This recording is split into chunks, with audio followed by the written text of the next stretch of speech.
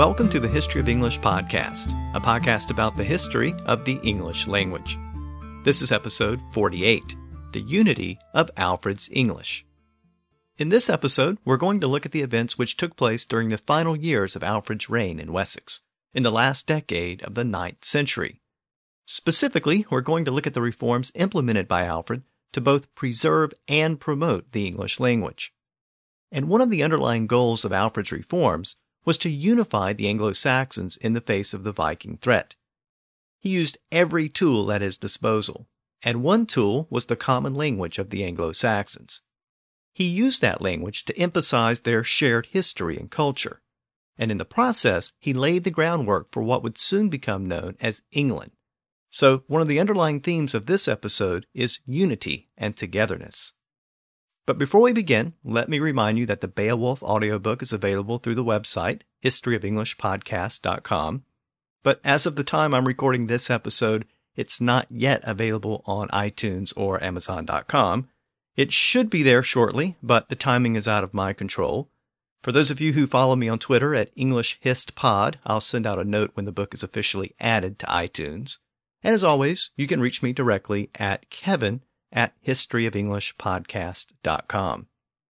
So let's turn to this episode about Alfred's English. Last time we looked at the conquest of a large portion of Britain by the Danish Vikings. And we saw how Alfred preserved Anglo-Saxon culture in his kingdom of Wessex, as well as in western Mercia. He also retook London from the Vikings later in his reign, and we examined how he fortified the defenses of his kingdom. But for language historians, Alfred is most famous for his efforts to preserve the English language, especially the written language. After he secured his kingdom from the Danes, Alfred tried to revitalize literacy and education in a manner similar to Charlemagne. But whereas Charlemagne emphasized the teaching of proper Latin, Alfred focused instead on English. And this makes Alfred unique because he was the first king in Western Europe to place the local vernacular on the same level as Latin, if not actually above Latin in many respects. As we saw last time, literacy and education had experienced a significant decline in the 800s. That decline was largely the result of the destruction caused by the Vikings, especially the destruction of the monasteries and monastic schools. There was also a bit of a brain drain as prominent Anglo-Saxon scholars headed across the Channel to France in the wake of the Carolingian Renaissance. As a result, there were very few people left in southern Britain who could speak and write proper Latin. Later in life, Alfred reflected on his childhood, and he noted the general decline in literacy and scholarship. And even though he was the son of a king, he still had a problem finding teachers as he was growing up. And this decline in literacy continued until the time he became king. So after he became king, he set about trying to revive literacy in Wessex. And he did that by implementing a series of educational reforms. It appears that he was influenced by Charlemagne's earlier reforms in the Frankish kingdom, and he had several goals in mind. He'd always been fascinated by reading and learning, even as a child, and he had taught himself how to read and write English as a teenager, so he placed a high value on literacy his whole life. And he lamented the destruction of manuscripts and the general decay of scholarship. So part of his motivation was personal, but there was also a more practical goal. Alfred saw English as a way of uniting the Anglo-Saxons, especially uniting them against the Danes.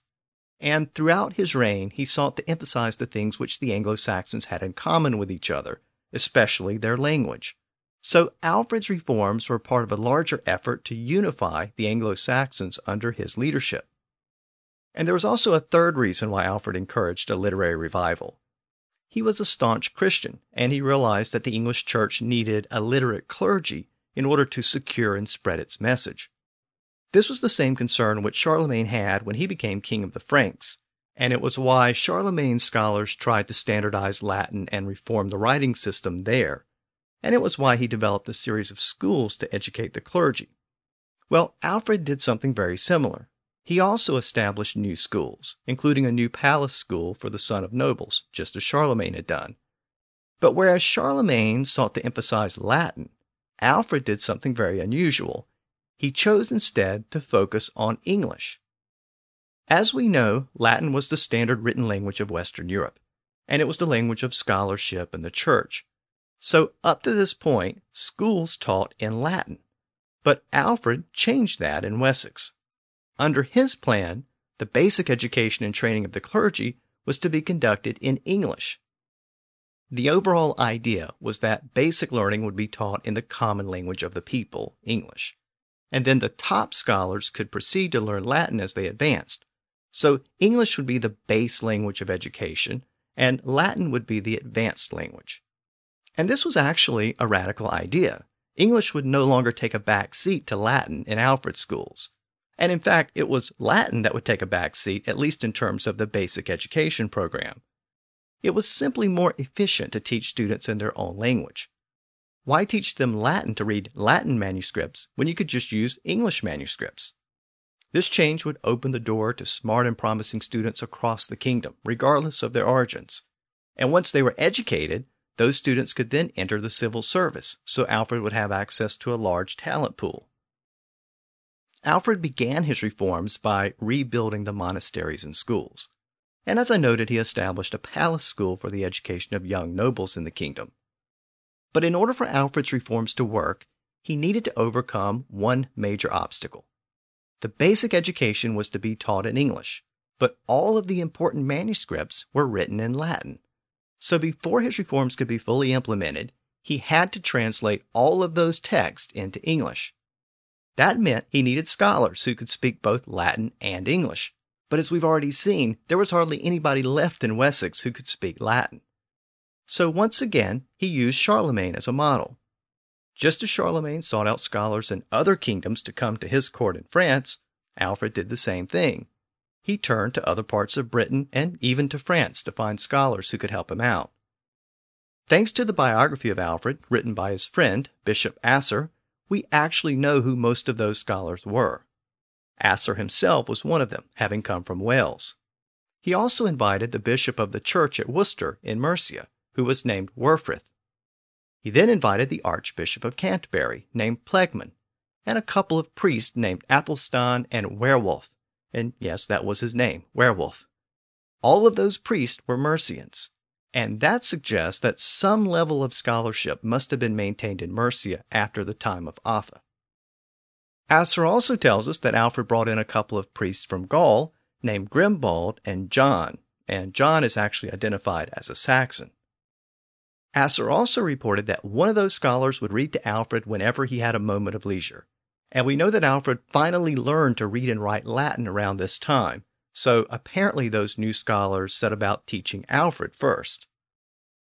With his scholars in place, and having learned Latin himself, Alfred began to commission a series of translations from Latin to English in the year 887. And Alfred actually participated in those translations. In fact, for language historians, Alfred is best known not for his role as king, but for his contributions as a translator of Latin text. The idea was that certain texts would be translated into English, and then copies would be sent out to the 12 bishops in his kingdom so they could be used in monasteries and church schools. The first text to be translated was a series of dialogues of Pope Gregory. It was a very popular book and was basically a collection of miracle stories and healings performed by holy men in 6th century Italy, especially the miracles of Saint Benedict, author of the Benedictine monastic reforms. It's believed that Alfred chose this book first because he desired to see monasticism reestablished in Wessex. The translation of the dialogues was carried out by Wulfrith, Bishop of Worcester. But for the next translation, Alfred himself took the lead role. This was the translation of Pope Gregory's Pastoral Care. Now, Pastoral Care was basically the manual on the office and duties of a bishop, so it was a fundamental text for all clergy throughout the Middle Ages, and we're told that Alfred himself prepared the translation. The translation itself is pretty straightforward, staying true to the Latin original. But the most fascinating part of the translation is the preface, which Alfred composed himself. And in his own words, he tells us why he commissioned his reforms, and why he felt it was so important to promote English. Today, leaders give speeches and write books all the time, but for a king in the so-called Dark Ages, you don't normally get this type of personal insight. The preface of the book comes in the form of a letter from Alfred to Bishop Werfrith, the bishop who had translated that first text. And this is such an important letter in the history of English that I want to read it to you, or at least a slightly abridged version of it. One quick note before I begin. In his original wording, Alfred refers to the Anglo-Saxons as the Anglo-Cune, the Anglo-kin or Anglo-kindred. We've seen that term before, but Alfred was the first person to record this term in writing. So Anglo-Cune basically meant the Anglo-Saxons. So here is the slightly abbreviated preface in modern English. It very often comes to my mind what wise men there formerly were among the Anglo-Cune, both of sacred and secular orders, and how happy the times were then throughout the Anglo-Cune, and also how eager the sacred orders were about both teaching and learning, and how men from abroad came to this land in search of wisdom and teaching. And now we must get them from abroad if we shall have them. So completely had wisdom fallen off among the Anglo-Cune that there were very few on this side of the Humber who could understand their rituals in English, or indeed could translate a letter from Latin into English. And I believe that there were not many beyond the Humber. There were so few of them that I cannot think of a single one south of the Thames when I became king. Thanks be to God that we now have any supply of teachers. Therefore, I command you to do as I believe you're willing to do, that you free yourself from worldly affairs as often as you can, so that you can establish the wisdom which God gave you. Consider what punishments befell us in this world when we neither loved wisdom at all ourselves nor transmitted it to other men. Then when I remembered all this, I also remembered how the churches throughout all of the Anglo-Cune stood filled with treasures and books before they had all been ravaged and burnt. But God's servants received very little benefit from those books, for they could not understand anything in them, because they were not written in their own language.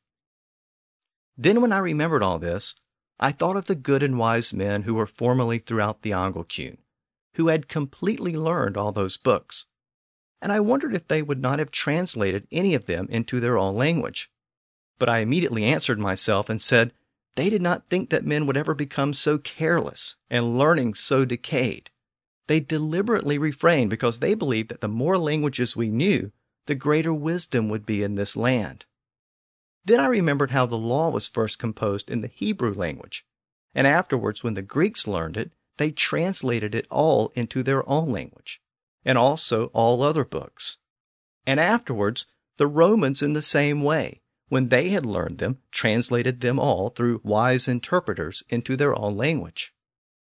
Therefore, it seems better to me, if it seems so to you, that we also translate certain books which are most needful for all men to know into that language which we can all understand, so that all the youth of the Anglo-Cune who have the means to apply themselves can set to learn until they know how to read English writing well. One may then instruct in Latin those whom one wishes to teach further and promote to a higher rank. Then I remembered how knowledge of Latin had formerly decayed throughout the Anglo-Cune, and yet many knew how to read English writing. So I began, among other various and manifold cares of this kingdom, to translate into English the book that's called in Latin Pastoralis, and in English Shepherd Book, sometimes word for word, and sometimes sense for sense, just as I had learned it from Plegmon, my archbishop, and from Asser, my bishop, and from Grimbold, my mass priest, and from John, my mass priest. When I had learned it, I translated it into English, just as I had understood it, and as I could most meaningfully render it. And I will send one to each bishopric in my kingdom, and I command in God's name that no man remove the book from the church. It is unknown how long there may be such learned bishops. Therefore I would have them always remain in place, unless the bishop wishes to have the book with him, or it's loaned out somewhere, or someone is copying it." End quote. And there you have it, the goal of Alfred's translations in his own words. He wanted to make sure that people actually read and understood all of those clerical books in those libraries. If they were just sitting on the shelves, they weren't serving their intended purposes. What good was a book if nobody could read it? So it was essential to translate those books into the language which people actually spoke and understood.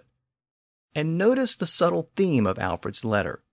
He doesn't refer to the people as West Saxons or Mercians or Northumbrians. He refers to them simply as the Anglequin, without distinction. And more importantly for our purposes, notice what he calls their respective languages or dialects. He calls it English. And that term is also used in other translations commissioned by Alfred. The term English is first documented in the earlier treaty between Alfred and the Danish leader Guthrum, which I mentioned in the last episode. That treaty secured Wessex and formalized the Danelaw. It referred to the Englishne and the Danishne, the English and the Danish. But in that case, the term English was referring to the people, in the same way that we might refer to the English today. It wasn't used as a term for their language. But now, within Alfred's translations, we see the term actually being used to refer to the language itself. His translations, including the preface to Pastoral Care, are the oldest surviving documents which use the term English in this manner. So again, Alfred speaks of a common Anglo-Saxon people, the Anglequin, who spoke a common language, English. He never once refers to them by tribe or kingdom. And this is an important point which I'll return to a little later in the episode. But for now, let's take a quick look at Alfred's other translations. The next two works which were translated under Alfred's direction were history books. One was Bede's Ecclesiastical History of the English People, and the other was a history of the world, sometimes called Universal History, by a Spanish priest and historian named Orosius. We've discussed Bede's History of England before, but this is the first time that it was rendered in English, and thanks to that translation, we have Bede's history today in Old English as well as the original Latin. The translation of Bede's history also uses the term English to refer to the language of the people. In one passage, the translation refers to a town or monastery named it on English Neoferisberg, named in English Neoferisber. So again, we see the term English being used as the name of the language. While the translation of Bede's history remained very true to the original Latin, the translators took a great deal more liberty with the other book, Universal History. Now, this was a well-established history book by the time of Alfred, and it was in widespread use on the continent. The book had been written by Orosius to refute the view that the collapse of the Roman Empire had been caused by the abandonment of the pagan gods in favor of Christ. Orosius attempted to show that all great empires rise and fall, and it had nothing to do with the arrival of Christianity. But Alfred's translation, or the one he commissioned, was a significant rewrite. It left out some things and put in a lot of new passages. Since Orosius was from the southern part of Europe, he had little knowledge of the Scandinavian people. So Alfred added his own reflections and views of the people of Scandinavia and the Baltic regions. This also partially reflects his interest in, and some would say obsession with, the Vikings. The result was basically a brand new work under an old title. And in an interesting little side note, this English translation contains the oldest written use of the Old English word smart, which seems appropriate given that we're discussing educational reforms. But the use of the word smart here was quite different from the way we usually use it today. Today we think of smart as an adjective, meaning intelligent or wise. But it was originally used as a verb, meaning to cause sharp or intense pain. And we still use that original sense sometimes. If you hurt yourself, you might say, "Ouch, that smarts." Well, that was the original meaning of the word, as used here around the year 893. From there, in late Old English, it became an adjective, meaning painful, as in, "I have a smart injury." In Middle English, it was applied to the use of words, especially in a debate or an argument. So it referred to the use of words in a sharp or clever manner, as in biting wit or cutting words. By the early modern English period, it was being used to refer to someone who spoke or dressed or behaved in a clever manner. And thus, we got the modern sense of the word smart as intelligent or clever. By the way, if that evolution seems a little strange, think about the word sharp. It experienced a very similar evolution. It also originally referred to something that was pointed or could cut physically like a sharp stick. But it also evolved within Old English to refer to someone who was clever or quick-minded. So we might refer to an intelligent person as being sharp as a tack or having a sharp mind. And smart and sharp also acquired similar meanings in terms of dress. So today we might refer to someone who dresses smartly, or we might refer to a sharp-dressed man. So those words have kind of parallel histories. But whereas smart has lost much of its original meaning, sharp has retained its meaning as something pointed or having a cutting edge. So turning back to Alfred's translations, the fifth and most ambitious translation was Consolation of Philosophy by Boethius. This particular text was one of the most famous and most popular philosophical works of the Middle Ages. Boethius had sought to reconcile Plato and Aristotle, and he sought to prove that their philosophy was consistent with Christianity. Consolation of Philosophy has been translated into English several times over the centuries. Later translations were prepared by Geoffrey Chaucer and even by Queen Elizabeth I. But the first English translation was prepared by Alfred, and this was another translation which has been attributed to Alfred himself. The final translated work was St. Augustine of Hippo's Soliloquies, together with some other accompanying text. At the end of it all, it meant that English now had a core group of text for training future clergy in Britain. And we have to keep in mind that Alfred commissioned his educational reforms, rebuilt monasteries, learned Latin, and personally translated works into English, while at the same time he fought and defeated the Vikings, developed a system of shires and burghs, reorganized the military, and developed the first English navy. All of this from a man who lived to barely 50 years of age. So you can see why he's known today as Alfred the Great. Alfred was the only European king of the early Middle Ages known to have written books, and he was the only English king to do so until Henry VIII. Now, before we move on from Alfred's translations, I want to make a couple of notes about the language used in those translations.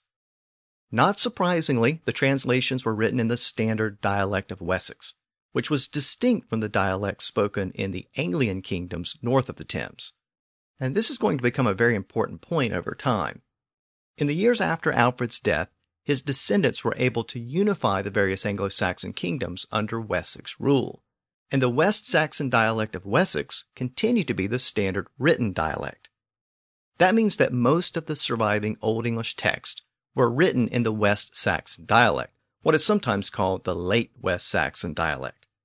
And as we'll see in future episodes, that dialect didn't necessarily reflect the way people spoke in other parts of England, especially in the regions conquered by the Danes. So there was a bit of a disconnect between the written language and the spoken language in other parts of the island. Another important aspect of Alfred's translations is the explosion of Anglo-Saxon writing which occurred in the following century and a half. Not only were lots of new texts appearing in English, but most of those texts were being written in prose, the regular speech of the Anglo-Saxons. And there was really no tradition of writing in English prose. So these were not only new works in English, but they also represented a new writing style as well. With all of those new texts, we also see the first appearance of a lot of English words. It's not that the words themselves were new, they were probably quite old, but this is the first time we see a lot of those words in writing. The list of those words written down for the first time is too long for this episode, but there are a few which I wanted to mention given the overall theme of this episode. I noted earlier that words like English and smart appear for the first time. In the last episode, I mentioned words like fast and quick, which had very different meanings in Old English. Well, Alfred's translations contain the oldest known uses of those terms in writing as well. As you may recall, quick meant alive or animated in Old English. And a few podcast listeners gave me some more examples of quick being used in its original sense. Candia mentioned quicksilver, which was a word for mercury, because mercury is a liquid at room temperature, so it's a silver material that moves around. And Susan mentioned the quick and the dead, which was a phrase which meant the living and the dead. And I mentioned the quick and the dead because the first documented use of that phrase was in Alfred's translation of Pastoral Care. He uses the phrase quicum and deadum, the original version of quick and dead. I also discussed the Old English word eland, which later mixed with isle and became island. Well, again, the first recorded use of Eland in writing was in Alfred's translation of Consolation of Philosophy. I also noted that Alfred's translations gave us the first use of the word English as a term for the language. Well, they also gave us the word England for the region, even though it would not become an accepted term for the political entity for another century. In the translation of Bede's History of the English Church, the term used is Anglolanda, land of the Angles. And the use of that term became much more widespread as the Wessex kingdom expanded over time to reclaim the Anglo-Saxon regions from the Danes. Words like behoove and methinks also appear for the first time in Alfred's translations. Alfred is known as Alfred the Great, so appropriately, the word great appears for the first time in his translation of Consolation of Philosophy. He uses the phrase great beam on wooda, great beam on wood, but can be translated as a great tree in the woods. Beam originally meant tree in Old English, and as this passage indicates, great had an original sense of large, which still exists in some uses today. Over time, the meaning evolved to mean very good or excellent. Alfred's translations also give us the first documented uses of the word teach. In fact, almost every translation uses the word teach. Again, these are just a few examples of the hundreds of words which appear for the first time in written form in those translations. But there's one more word which I want to make note of before we move on. The translation of Bede's History contains the first known use of the word annessa, oneness, the Old English word for unity or togetherness. That translation also contains the first documented use of the word one as a verb to mean the process of uniting or joining together. And these uses of the word on or one are very important, because one of the underlying themes of this episode and one of the underlying goals of Alfred's reforms was the unification of the Anglo-Saxon peoples. As we've seen, Alfred wanted to promote the church, and he wanted to promote education, and those two goals were fundamentally linked during this period of history. But Alfred also understood that the Anglo-Saxons had been vulnerable to Viking attacks over the past century because they had been divided. So Alfred sought to unify the Anglo-Saxons under Wessex leadership, and a common shared enemy made that process more acceptable to the other Anglo-Saxon peoples. As we saw earlier, this goal is reflected in the fact that Alfred used collective terms like Angulcune instead of regional terms like West Saxon or Mercian or Northumbrian. He emphasized their common culture, and especially their common language. He focused on their shared sense of Englishness. Alfred's goal may have been unity and unification, but he didn't use those terms because unity is a Latin word, which didn't enter English until after the Normans arrived. Instead, a common Old English way of expressing unity was that word which I mentioned earlier from the translation of Bede's History. That word was annessa, literally oneness. In Old English, one was on, spelled A-N. So being together, or unified, was oneness. And as we saw, on could even be used as a verb to mean the process of joining together. At some point in the 14th century, in the south and west of England, the word acquired a W sound at the beginning. It isn't entirely clear why that happened, but the word for the number went from on to one, and then later to one. That pronunciation spread throughout England and became the standard pronunciation of the number by the time of modern English. But interestingly, this sound and pronunciation change was limited to the number itself. The related adverb was onleach, literally one-like. Over time, onleach became only and then only, O-N-L-Y. But note that only didn't incorporate that W sound at the beginning. On is not only the original version of our modern word one, it's also the origin of our modern indefinite articles, a and an, as in I see a horse or I want an apple. But the Anglo-Saxons didn't actually use articles as a general rule. So they wouldn't say I see a horse, they would say I see horse. And depending upon the inflection which they chose to use, they might even say I horse see, but it was simply horse, not a horse. The fact that it was one horse was just implied. But they did sometimes distinguish number. If they wanted to indicate that it was more than one horse, they might refer to some horses, or many horses, or a specific number of horses. And if they needed to emphasize that it was just one horse as opposed to many, they would just refer to one horse. But outside of that context, they didn't generally use the word on as an article because oneness was just implied. But during the period after the Normans arrived in 1066, that began to change. For some reason, it was no longer just assumed that a basic noun was singular. You had to make it clear that it was in fact singular. So I couldn't just say, I see horse anymore. Now I had to qualify it. So I had to say something akin to, I see on horse, or I see one horse. And this just became a standard way of identifying a singular noun. By the time of Geoffrey Chaucer in the 1300s, the number one, or on, was well entrenched as an indefinite article before a singular noun.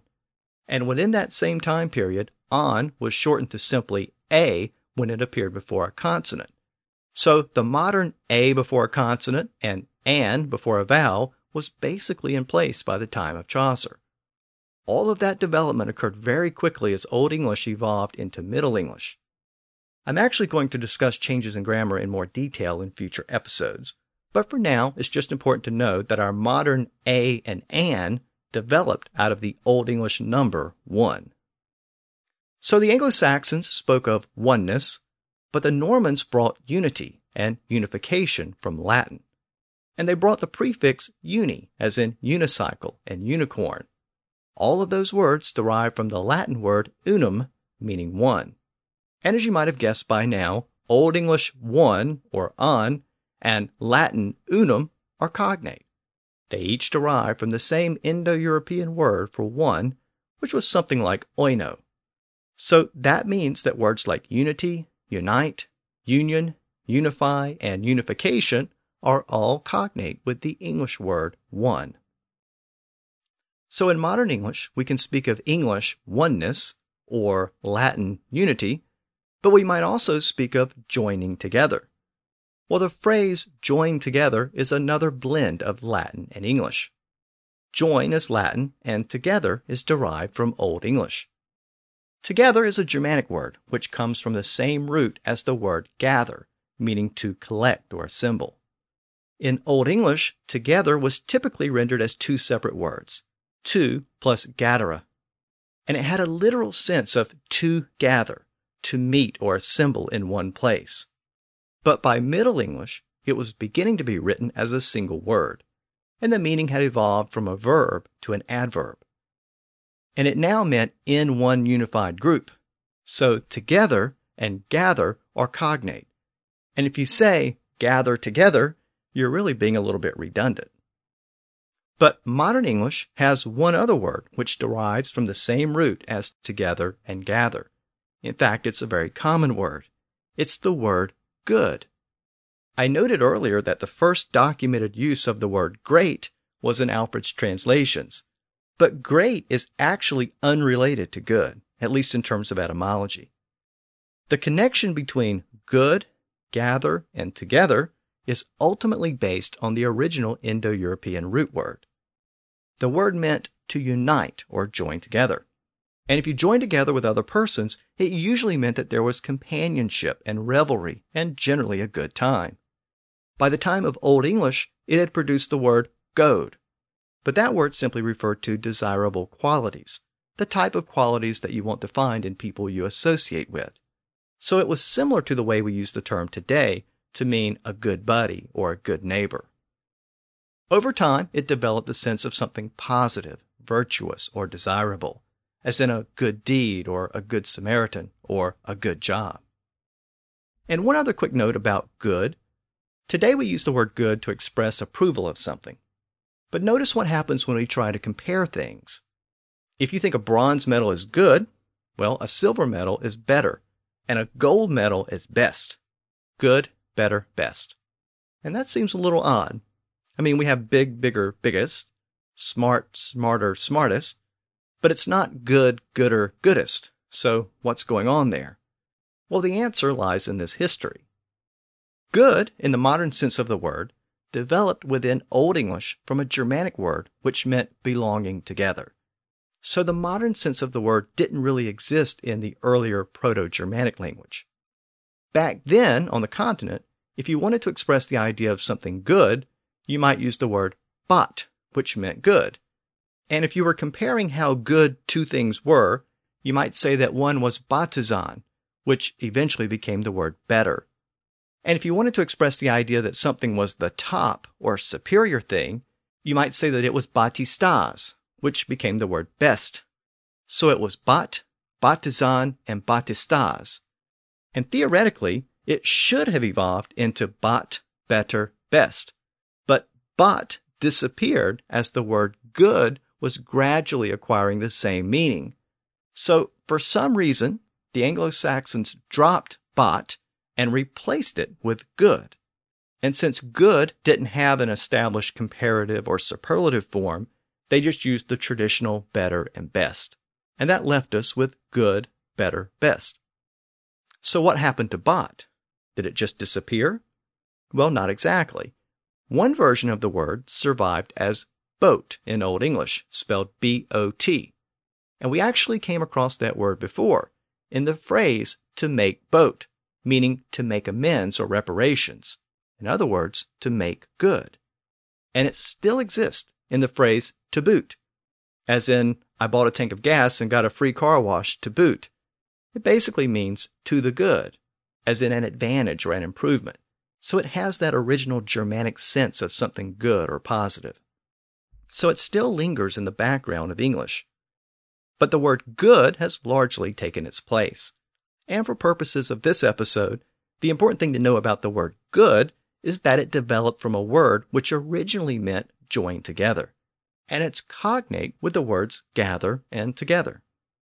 So we've looked at oneness, unity, and together. That leaves us with the Latin word join. And that word is fascinating because it has lots of related words in modern English. So let's go back to the original Indo-Europeans. In addition to the other words which we've seen, they had this particular word which meant join together, which was jugum. That word passed into Latin and retained much of that same original pronunciation. Within Latin, that word evolved into the word jungere, which still meant to join together or unite. But as we know, the Y sound became a J sound over time in late Latin and early French. And just as Jupiter and Julius became Jupiter and Julius, the same thing happened with jungere, which became jungere, and later via French gave us the word join. Latin jungere also gave us juncture and junction, which is an intersection. Closely related to the word join is the word joint, which was originally a part of the body where two bones met. It later evolved into an adjective meaning unify, as in a joint venture. Within Spanish, that original consonant evolved into an H sound, and it produced the Spanish word junta, meaning a group of people joined together for a common purpose. In Latin, the prefix con meant with, and when that prefix was added to the word jugum, it gave us the words conjugal and conjugate. The same construction was later applied to the word join, to produce the word conjoin, as in conjoined twins. The Latin root also produced the Latin word juxta, meaning next to, and that resulted in the words juxtapose and juxtaposition, meaning the process of placing one thing in a position next to something else. Via French, juxta became juste. Juste meant two things coming together, and juste gave us the word joust, as in two knights coming together on horseback with lances. Remember that the original Indo-European word was jugum, and that word also passed into Greek. Within Greek, it became zugon. That shift to the Z sound at the beginning is the same sound shift that produced Zeus in Greek, where we have Jupiter and Jupiter in Latin. And Greek zugon ultimately gave us the word zygote, meaning a cell formed from the union of two reproductive cells. That same Indo-European word passed through Sanskrit as well. Indo-European yugam produced Sanskrit yoga, and it had the sense of union with the divine. And of course, we still have the word yoga in English today. And that Indo-European word yugam also passed into the Germanic languages. We know from Grimm's law that the G sound became a K sound in the Germanic languages. So yugam produced yoke in Old English. A yoke was the piece of equipment which linked two oxen or other animals together when pulling a wagon or plow. The Romans had the same device, and they used the same construction, presumably derived from the original Indo-Europeans. In Latin, the device was called a jugum, and since the jugum or yoke was attached around the neck of animals, that word came to be associated with the neck region. A collarbone was called a jugulum in Latin because it was shaped like a small yoke. And when that Y sound became a J sound, it produced jugulum. The word was eventually applied to the entire area around the collarbone, specifically the throat, and that produced the word jugular. You might also remember from an earlier episode about the early Romans that defeated soldiers were forced to march under a yoke or jugum as a symbol of defeat. They were therefore sub-jugum, or under the yoke, and sub-jugum eventually became subjugate. So all of that means that words like join, junta, conjugal, conjugate, juxtapose, joust, zygote, yoga, yoke, jugular, and subjugate are all cognate. They all have an original sense of joining together. So that's the history of words like oneness, unite, join, and together. And as we've seen, this was one of Alfred's overall goals, to unite the Anglo-Saxons under Wessex leadership. This is reflected in his educational reforms, but it's also indicated by certain legal reforms which he instituted. So let's take a closer look at his legal reforms. After commissioning the translation of Latin text into English, he turned his attention to the law. And as I noted in the last episode, Anglo-Saxon law had traditionally been dispensed every month in the local hundred courts. The hundreds were administrative units, and each hundred consisted of 100 hides, thus the name the hundreds. Each hundred had a tribal court for settling local disputes, and those laws were based on ancient custom. But that system had started to break down over the prior century in the wake of the Viking invasions. Just as the church relied upon an educated clergy, the courts relied upon educated judges who knew the traditional Germanic laws and customs for settling disputes. And just as the church was having a problem finding an educated clergy, many of the hundred courts lacked educated and knowledgeable judges. Much of that ancient legal tradition was being lost. So Alfred wanted to fill in those gaps in knowledge, and he did that by issuing a brand new legal code for Wessex. This legal code is the legal code which I mentioned several episodes back when I was discussing witchcraft in Anglo-Saxon culture. I noted back then that Alfred's legal code was the first legal code to specifically prohibit witchcraft. But it did much more than that. Whereas the earlier codes described a man's duty to the king, Alfred's laws indicate a more complex society where a man owed duties to his noble or lord. Ultimately, the laws were not intended to replace traditional Anglo-Saxon rules. They were simply intended to clarify or modify those rules. So, where there was a question about the proper rule or where an old rule needed to be updated, the code tried to solve those problems. So it's not really a comprehensive legal code of the type which we have today. In order for that new legal code to have any practical effect, it was important for judges to learn those new laws. So they were instructed to learn the code or resign. But as we know, literacy was a problem. Bishop Asser, who wrote Alfred's biography, reported that most of the judges couldn't read the code. So each judge had to find someone who could read it, and that person had to read the laws out loud to the judge by day and night so he could memorize them. Alfred even reviewed many of the local judgments. He would sometimes summon the local judge to his court to question the judge and ask how he came to his verdict or judgment. He wanted to make sure that it wasn't a case of ignorance of the law or bad faith or bribery. So you may be wondering what all of this has to do with English or the unification of the Anglo-Saxons. Well, the answer lies in the way Alfred formulated those laws. He did something very unusual. There was an older Wessex legal code issued by the Wessex king Ina in the late 600s, about 2 centuries earlier. But rather than simply updating Ina's code of Wessex, Alfred actually sought to combine all of the pre-existing Anglo-Saxon codes into one combined, amalgamated code. He looked to Ethelbert's Laws of Kent, the oldest document written in English, and he looked at Offa's legal code in Mercia, which unfortunately has been lost, and he looked at Ina's prior code of Wessex, and he tried to produce a complete Anglo-Saxon legal code for everybody. And once again, Alfred explained what he was up to in his own words.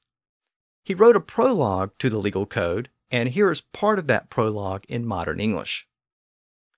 Then I, King Alfred, gathered the laws together and ordered to be written many of the ones that our forefathers observed, those that pleased me, and many of the ones that did not please me I rejected with the advice of my counselors, and commanded them to be observed in a different way. For I dared not presume to set down in writing at all many of my own, since it was unknown to me what would please those who should come after us. But I collected herein those which I found either in the days of Ina, my kinsman, or of Offa, king of the Mercians, or of Ethelbert, who first among the English people received baptism. Among those laws I collected those which seemed to me most just, and omitted the others." End quote. So Alfred tells us that he sat with his counselors, or witan, and they looked over the various legal codes of the Anglo-Saxon kingdoms which had been issued in the past, and they agreed which laws should be observed. This prologue not only gives us an insight into Alfred's mental process, but it is in fact the first description of English lawmaking. The key is the fact that he looked to the legal codes in the other kingdoms. West Saxons didn't typically look to Kent or Mercia for laws. They didn't need to. They had their own laws, issued by Ina. So it seems very clear that Alfred was trying to appeal to a broader sense of Englishness. Unlike earlier laws, these new laws were to be applied to all lands under English rule.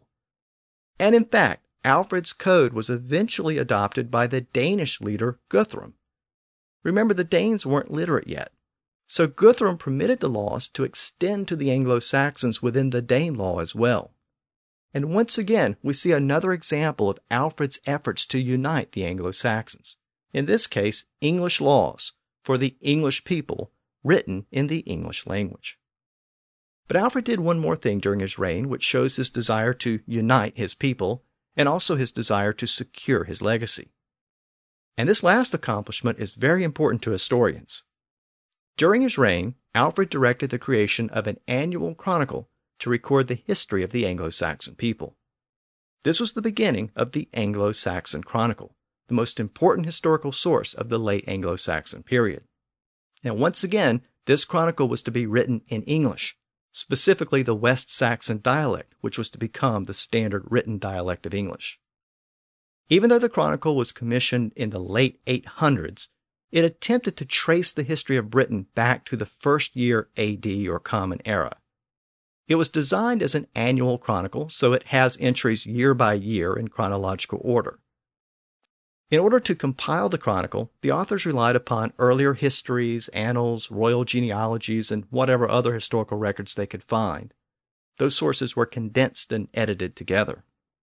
Of course, the authors had limited knowledge of the Roman period of Britain, so the early entries are very sparse, and it appears that the authors relied heavily upon Bede's history for much of the early Anglo-Saxon period. The chronicle then fills in a lot of missing pieces between the time of Bede and the time of Alfred. And after the time of Alfred, the chronicle was maintained on an annual basis until the later part of the 12th century. After the initial Anglo-Saxon chronicle was compiled, copies of it were distributed to every important church in England. There are 7 surviving copies of the chronicle. All 7 are basically identical through the year 891. Thereafter, the manuscript copies start to diverge. That suggests that the original manuscript was compiled around the year 891 in a standard version. Then the standard copy was sent out across England, and regional chroniclers started to maintain local versions of the chronicle beyond that date. So there isn't really one Anglo-Saxon chronicle today. There are actually several different regional variations. Even though the history of Wessex is laid out in some detail, the Anglo-Saxon Chronicle was not designed as a history of Wessex or the West Saxons.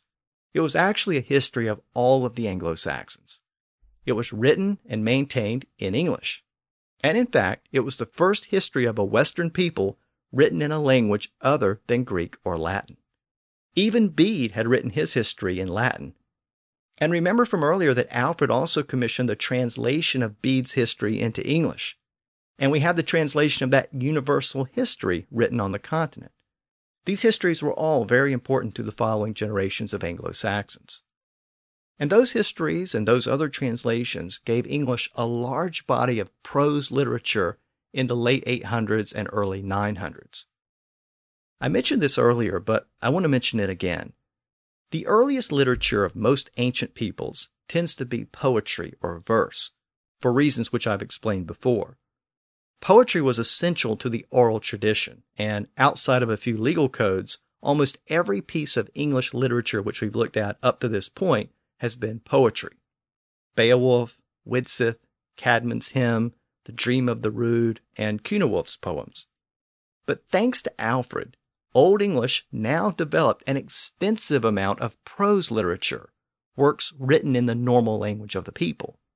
And in fact, many scholars consider Alfred to be the founder of English prose. As the 9th century came to a close, so did Alfred's reign as King of Wessex. He died in the year 899. By all accounts, his reign had been very successful on so many different levels. He had defended the kingdom of Wessex from Viking conquest, and he had preserved the Anglo-Saxon culture in the process. And that meant that he had also preserved the language of the Anglo-Saxons. But he did much more than that. He was an advocate and promoter of the language. He gave English a place which no local vernacular had ever had in Western Europe. After Alfred, English rivaled Latin for supremacy in what would soon become known as England. And his literacy and educational reforms ushered in a new era of writing in English. Now, I don't usually quote historians in the podcast, but I want to conclude our look at Alfred with a quote from Michael Wood's book, In Search of the Dark Ages. With respect to Alfred, he wrote, "To embark on such a systematic program of instruction at such a time was the act of a remarkable man, practical, resolute, and ruthless. He took on himself not only the strain of defense, but also concern for the future lives of his subjects. That is why, alone among English kings, he is the great, and why he has rightly never lost the esteem of the English-speaking world." End quote.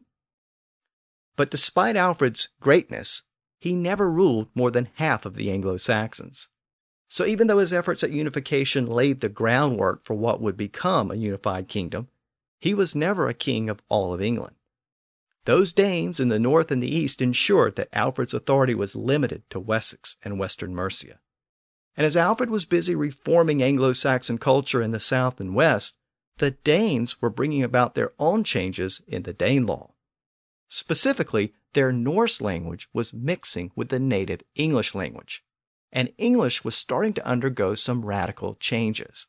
And those changes represent the very first steps from Old English to a language which we can actually recognize today. So next time, we'll turn our attention to the north and east, to the Danelaw, and we'll start to explore the Norse impact on English. So until then, thanks for listening to the History of English podcast.